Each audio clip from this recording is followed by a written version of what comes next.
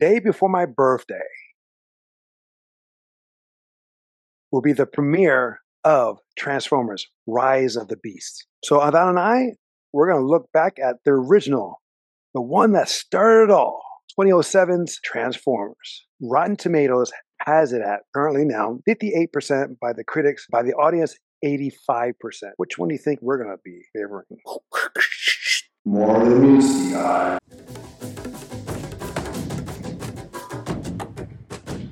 Welcome back to the Tales of Two Bros. I am Angel. I'm Adon. Where we give you a review at least once a week. Spoilers. So this is going to be more like is it safe to say a throwback review? I mean, it's been out long enough that you'd be safe to say it's a throwback. It was what? Just shy of 20 years. Pretty much. I just finished rewatching it. I enjoy this. Originally when I saw it, and even now when I saw it. You have the amazing talent of Shia LaBeouf, the hot, oh my God, so hot, Megan Fox. She's in it. You have also Josh Duhamel, if I said it right. Therese Gibson, I think right around I knew he was starting his, because he's a musical artist that turned actor. Fast and Furious was all in that and all that jazz. He did a couple films beforehand, but yeah. You have Anthony Anderson, one of his early films. John Voight, John Turturro, amazing. Kevin Dunn, Julie White, who played the parents, the Australian girl, Rachel Taylor. It was a good cast, in my opinion. But then you also have the voices, Optimus Prime himself. Peter Cullen. You just resaw it, right? And what are your thoughts? Is it worth the rewatch? Does it still hold up? I would say it's still a very good film. Yes. Yeah, I don't. Very entertaining. Yeah, I mean, absolutely. It's directed by Michael Mann. You mean Michael Bay? What did I say? Michael Mann? Yeah. It's directed by Michael Bay. He's done The Rock. He did Bad Boys. It's like, oh, do you know there's like I'll send it to you, but there's a theory of The Rock that Sean Connery's character is actually James Bond. I can see that. And it made some sense. It's like, oh. And because, James Bond really is just a tag. It's not really his name. True. And his call sign is 007. I think that's true. Anyway, yes, it holds up still. There are some things that are a little dated. Some of the special effects lack. They need to update the special effects. Of course, you have the cell phone, which are the flip phones before the smartphone. That's minor. But the film is very much of its time. It was set at a certain time in the early 2000s. I have plenty of things that said what year it is around that time. I just didn't capture it. If we're gonna jump right into it, one of the things I didn't like, and I'm still not a big fan of, is the whole shaky cam thing. That movie was one of the first great examples for me of shaky cam, where I was watching it and I'm like, wow, I'm so shook right now just watching this film. The big climactic fight scene was all CGI, and then you really, even though there's so much CGI being done, and it's all really detailed, super, super detailed, you still can't follow along because not only are they very clunky machines that are just hitting each other, they're also rattling the camera super hard. So I'm getting disoriented. Right, not just that, but the thing is, when you have metal against metal and it's up close, it looks like more metal. Well, no, you just can't tell who is who. That was even more prevalent in the sequels. Here it was still cleaner. It's I've watched all the sequels. It's still the cleanest one. Talking about bad stuff, what was something you didn't enjoy? I'm going into the negative first. Did or didn't? Didn't. What I did not like was it the parents? No, the parents were awesome. Was it with the secret agent man? No, I loved him too. They were great. No, it was the silver character from Soundwave, the little thing. Was that supposed to be Soundwave? I don't know. I think so. That's one of his. I don't know what the shit was, but it was me. It was like borderline corny. Because I remember Soundwave in the other movies, and it was way different. But I see what you're talking about. You know what I'm talking about, right? That can. It was at first a little like a CD boombox. Then it turned into. It got decapitated, turned into a cell phone. The production of this movie was not cheap. Oh, absolutely. Michael Bay put money into it. He definitely did get his point across. And again, it is entertaining. It's somewhat believable in a way that it doesn't look so fake. The CGI and all this stuff, special effects, done very well, except for that one droid. But again, that character felt like it was too long. It was like Jar Jar Binks from Star Wars, where it's just a little annoying, too much of it, and it kept on like coming back, which it could have been done like long time ago. I don't know. Did like how we get a sense of how they become what they do, like how they can mimic, they can read a car or read a mechanic and become that. They do like the Predator scan and then all of a sudden become it. Right. I'm glad they didn't do that. They didn't keep it like the cartoon with Megatron, where he turns into a gun. Right. I'm so glad they didn't do that. They can't because of toys. Well, not just that. It just doesn't make any sense because Megatron in the toy thing is a handheld gun that becomes a huge beast. You can't do that. Being a plane, it can make it more. Being a ship or whatever, a plane, a jet fighter, that makes it more believable. Well, I mean, it never made sense. Also, like Soundwave turned into a Sony Walkman cassette player, and it was just as big as Megatron. No, exactly. The only reason they explained that in the cartoon was because they had the ability of what's called like mass shifting, so they can make themselves larger and smaller accordingly. It was not the biggest explanation in the world. But fun fact for Megatron, they changed his character to a tank years ago before the movie. And that was because regulations for toys made it so that you can't have him be like a toy. Because that toy existed and it looked like a real gun. No, I remember. And it was heavy. Yeah, because there was like metal in it. Mm-hmm. And so there was like, you can't sell that toy today. So they turned him into a tank. It makes more sense because of the massiveness of Megatron. Them when the Megatron or any of the bots, that when they change or transform, it becomes to that size. The one part I did not like or seen is when Wiki and the Autobots come to his house and they're walking and trying to be sneaky and at the parents' house. Like, are you kidding me? No other neighbor can see them, and they're walking. With each step they take, the earth should shake. It should almost feel like an earthquake every time. Oh, yeah. But again, that's a scene that's a little too long. But the dynamic with the parents and the son, great. I thought, it was a great dynamic. Better than our review on the parents with Spider-Man Into and Across the Spider-Verse. It's fair. You have a kid who wants to be on his own. He doesn't follow the tripe of him wanting to be better, looking for adventure. It just happens for him. He didn't ask for it. He wasn't looking for it. Kind of like he wasn't Luke looking across the horizon at the two suns, wishing for a better life.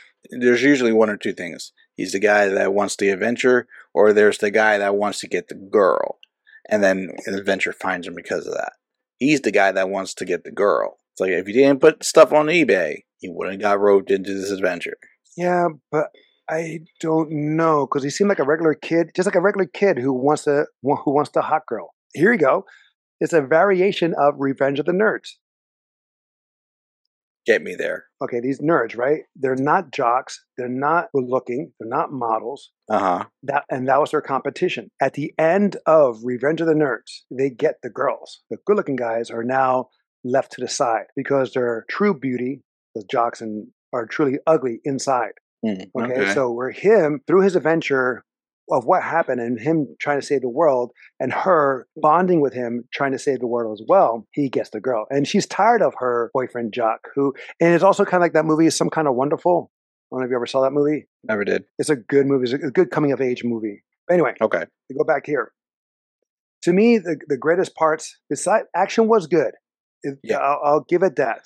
I'll agree with the action being good. It was everyone but who are not Transformers, the parents. Sam Witwicky, McKellar, the special agent played by John Turturro. Anthony Anderson, he was great in it. Trying to be all like macho and he'll cry at a moment's notice. And it's a typical Michael Bay movie where you have good-looking guys and hot women. And explosions. And explosions, yes, up the yin-yang. Mm-hmm. This is an entertaining movie. Is it meant to get Oscars or anything like that?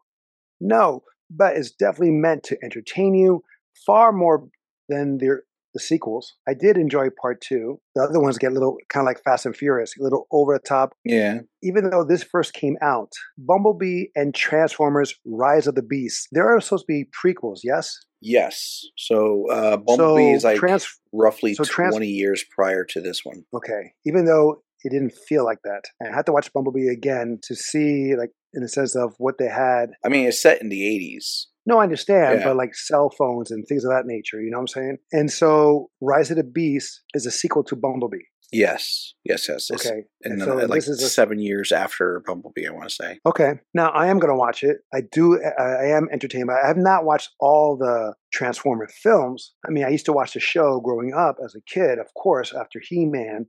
Mm-hmm. This is not Shakespeare. This is not The Godfather. No. And it is not meant to be. It is not meant to be. Take it as is. You have good, interesting characters. You have great action. You have the pace is good. It rolls. Transformers is a franchise that's meant to be upfront visually entertaining, and then secondly, and arguably most importantly, sell toys. Right. It's a giant toy commercial. The entire franchise, and this is coming from a guy who is a world-renowned Transformers fan as far as toys and collectors and memorabilia. I got a ton of stuff I probably should never have bought, and I still do. You and me both. So in that category, if you sum up this movie, job well done. It's an entertaining film. Hits that. You're right. It's not Shakespeare. Does it have flaws? I personally think it does have flaws. As a toy fan and whatnot, I was never a big fan of how they executed it into toys for the design. Very clunky. Like some of the iconic designs just weren't there. Megatron, Megatron's been through multiple iterations, but Starscream looks like a Dorito. He looked like a giant Dorito with stick legs. Optimus Prime, I accepted that. Bumblebee, you spiced him up, guys. Michael Bay didn't like him as Volkswagen. I grew up with a Volkswagen in my house. I had no shame in that. Well, that's the Easter egg. That's the Easter egg in that sense, because when he shows up in the dealership, he lines himself right next to a Volkswagen. Yes, that is the Easter egg. Mm-hmm. Right. But I personally didn't mind that. He had to upgrade it one way or another. I do like the fact that Bumblebee couldn't talk normally. He had to... But did you catch he could talk normally at the end of the movie for no reason? Yeah. I think his friend, who was like a repair guy, one of the bots, was able to adjust. Yeah. But then he goes back again to... I can't talk. Yeah. Yes. I guess he needed his friend there. But it was just quick. It was like temporary. But in Bumblebee, they explain that, I think, of why he can't talk. They do. Yeah. But again, it makes no sense because he goes back to that. And then now I've seen the other movies and I know like all the way until the 5th movie that he still couldn't talk. And then he comes back to talking again in the 5th movie. Again, I have some issues with the Michael Bay verse on Transformers. I totally get it. The continuity of it, I get it. I mean, thank God he doesn't do it anymore. Yes. I see him at the gym all the time. You do? Oh yeah, he lives in South Beach. All he does is wears the same outfit and he walks back and forth. I don't see him work out whatsoever. He just walks back and forth. Again, the ratings. Critics, 58%. Audience, 85%. I'm with the audience on this, 85%. Again, because of the talent, visually, physically, all the above to me. And again, you can't, Optimus Prime's voice, that alone is worth 85% or 80%. Optimus Prime's voice is iconic. It is super iconic. Okay, so rating wise, I would give it, I'm actually going to be lower, surprisingly. I'm going to be like 83. It's an entertaining film. I would watch it, but at the same time, I'm not hooked into it. There's a lot of other things nowadays that I would be more hooked into. All right. If you can, off the bat, out of all the Transformer movies that you have seen, where does this one rank Number 2. Your opinion? Which was your first one then? Bumblebee. Oh, you like Bumblebee better? Yeah. When we do our review of Bumblebee, we'll talk about that. Why? Is it because of Haley? No, actually. Okay. All right, fine.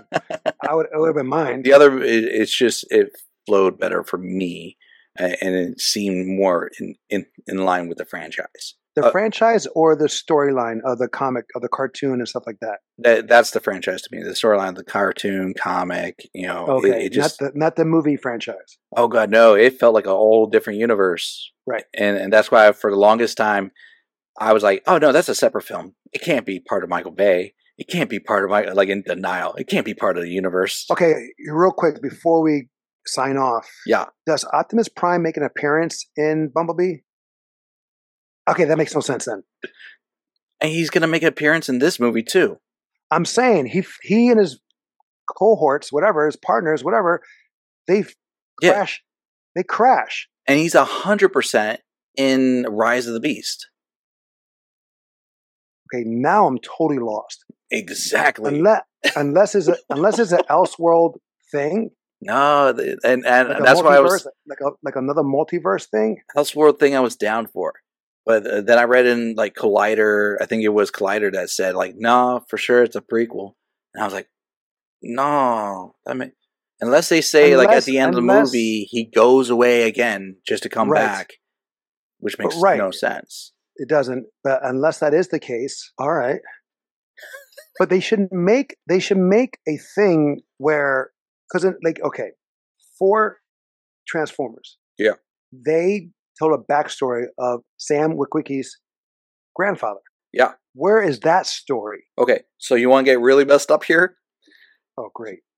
I think it's in Transformers 5, The Last Night, where they have like Anthony Hopkins there. And he's talking about how Transformers have been a part of human history since the Knights of the Round Table. And and they fought with Merlin. But what really messes you up, I could live with alternate Transformers that turn into dragons in the Knights of the Round Table times. But then he goes, in World War II, Bumblebee helped fought the Nazis. And they show a clip. And I'm like, whoa, how does this happen? Then if that's the case, everyone would know about Bumblebee and the Transformers. I know. I'm like, okay, things don't add up. Right, it's kind of like Wonder Woman 84, where she shows up at a mall, but then no one knows who she is. Like later on, like Bruce Wayne does not know who she is, even though people took pictures and there's some security cameras filming. Polaroids don't age well. I don't know. I don't know either. But what are we even talking about? Doesn't age well. That what she took in the World War I was a Polaroid camera. Was that Polaroid? It was pretty much of a Polaroid because you take a picture and then with the fire spark, whatever, that gives the lighting. Oh yeah, it was like a Polaroid. It was a old version of a Polaroid. But anyway, all right. So like Star Wars, go ahead. Time is irrelevant, and also continuity. I agree with that. So that's what you're saying. So Transformers, as a whole, based on the films itself, is a combination of Star Wars films and Fast and Furious films. Is that safe to say? That's there's always a car From what chase you're telling me, because I stopped watching after the first one with Wahlberg.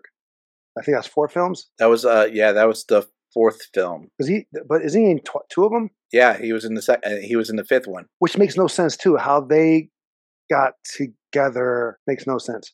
I may watch. Oh God! Oh, you doing this to yourself now? Oh, I know. I may watch this to see the whole thing. I already saw Transformers. I'm going to see Bumblebee, but I'm going to see the other films, the sequels. Mm-hmm. Ugh. They're long too. Final thoughts. Is this worth a watch? I would still say, as low as the score as I gave it, I would still say yes, it's worth a watch. Does it hold up? Yeah, actually it does. Action is great. Again, story is basic, but the performance from Shia LaBeouf, you feel it. The parents, awesome. They're like the comic relief. So was John Turturro's character, the agent, comic relief. Anthony Anderson, even though it was a small role, it gave some hilarity there. The military were okay. I can understand it. I think you do need the military to be there somehow because of a alien threat. So you definitely need them in there somehow, some way. Helps move the story along in that aspect. Yeah. Worth to own? I own it. It's an entertaining movie. The hell with it. It is a great entertaining movie. Are there other things out there better? Oh, hells yeah. But there are some things out there far worse too. True. All right, guys. That is our throwback review of Transformers. If you have a movie or show for us to review, please let us know in the comments below or email us at tales2bros@gmail.com. Until next time, will be the next time. I'm Angel. Madon. Love you, bro. Love you too.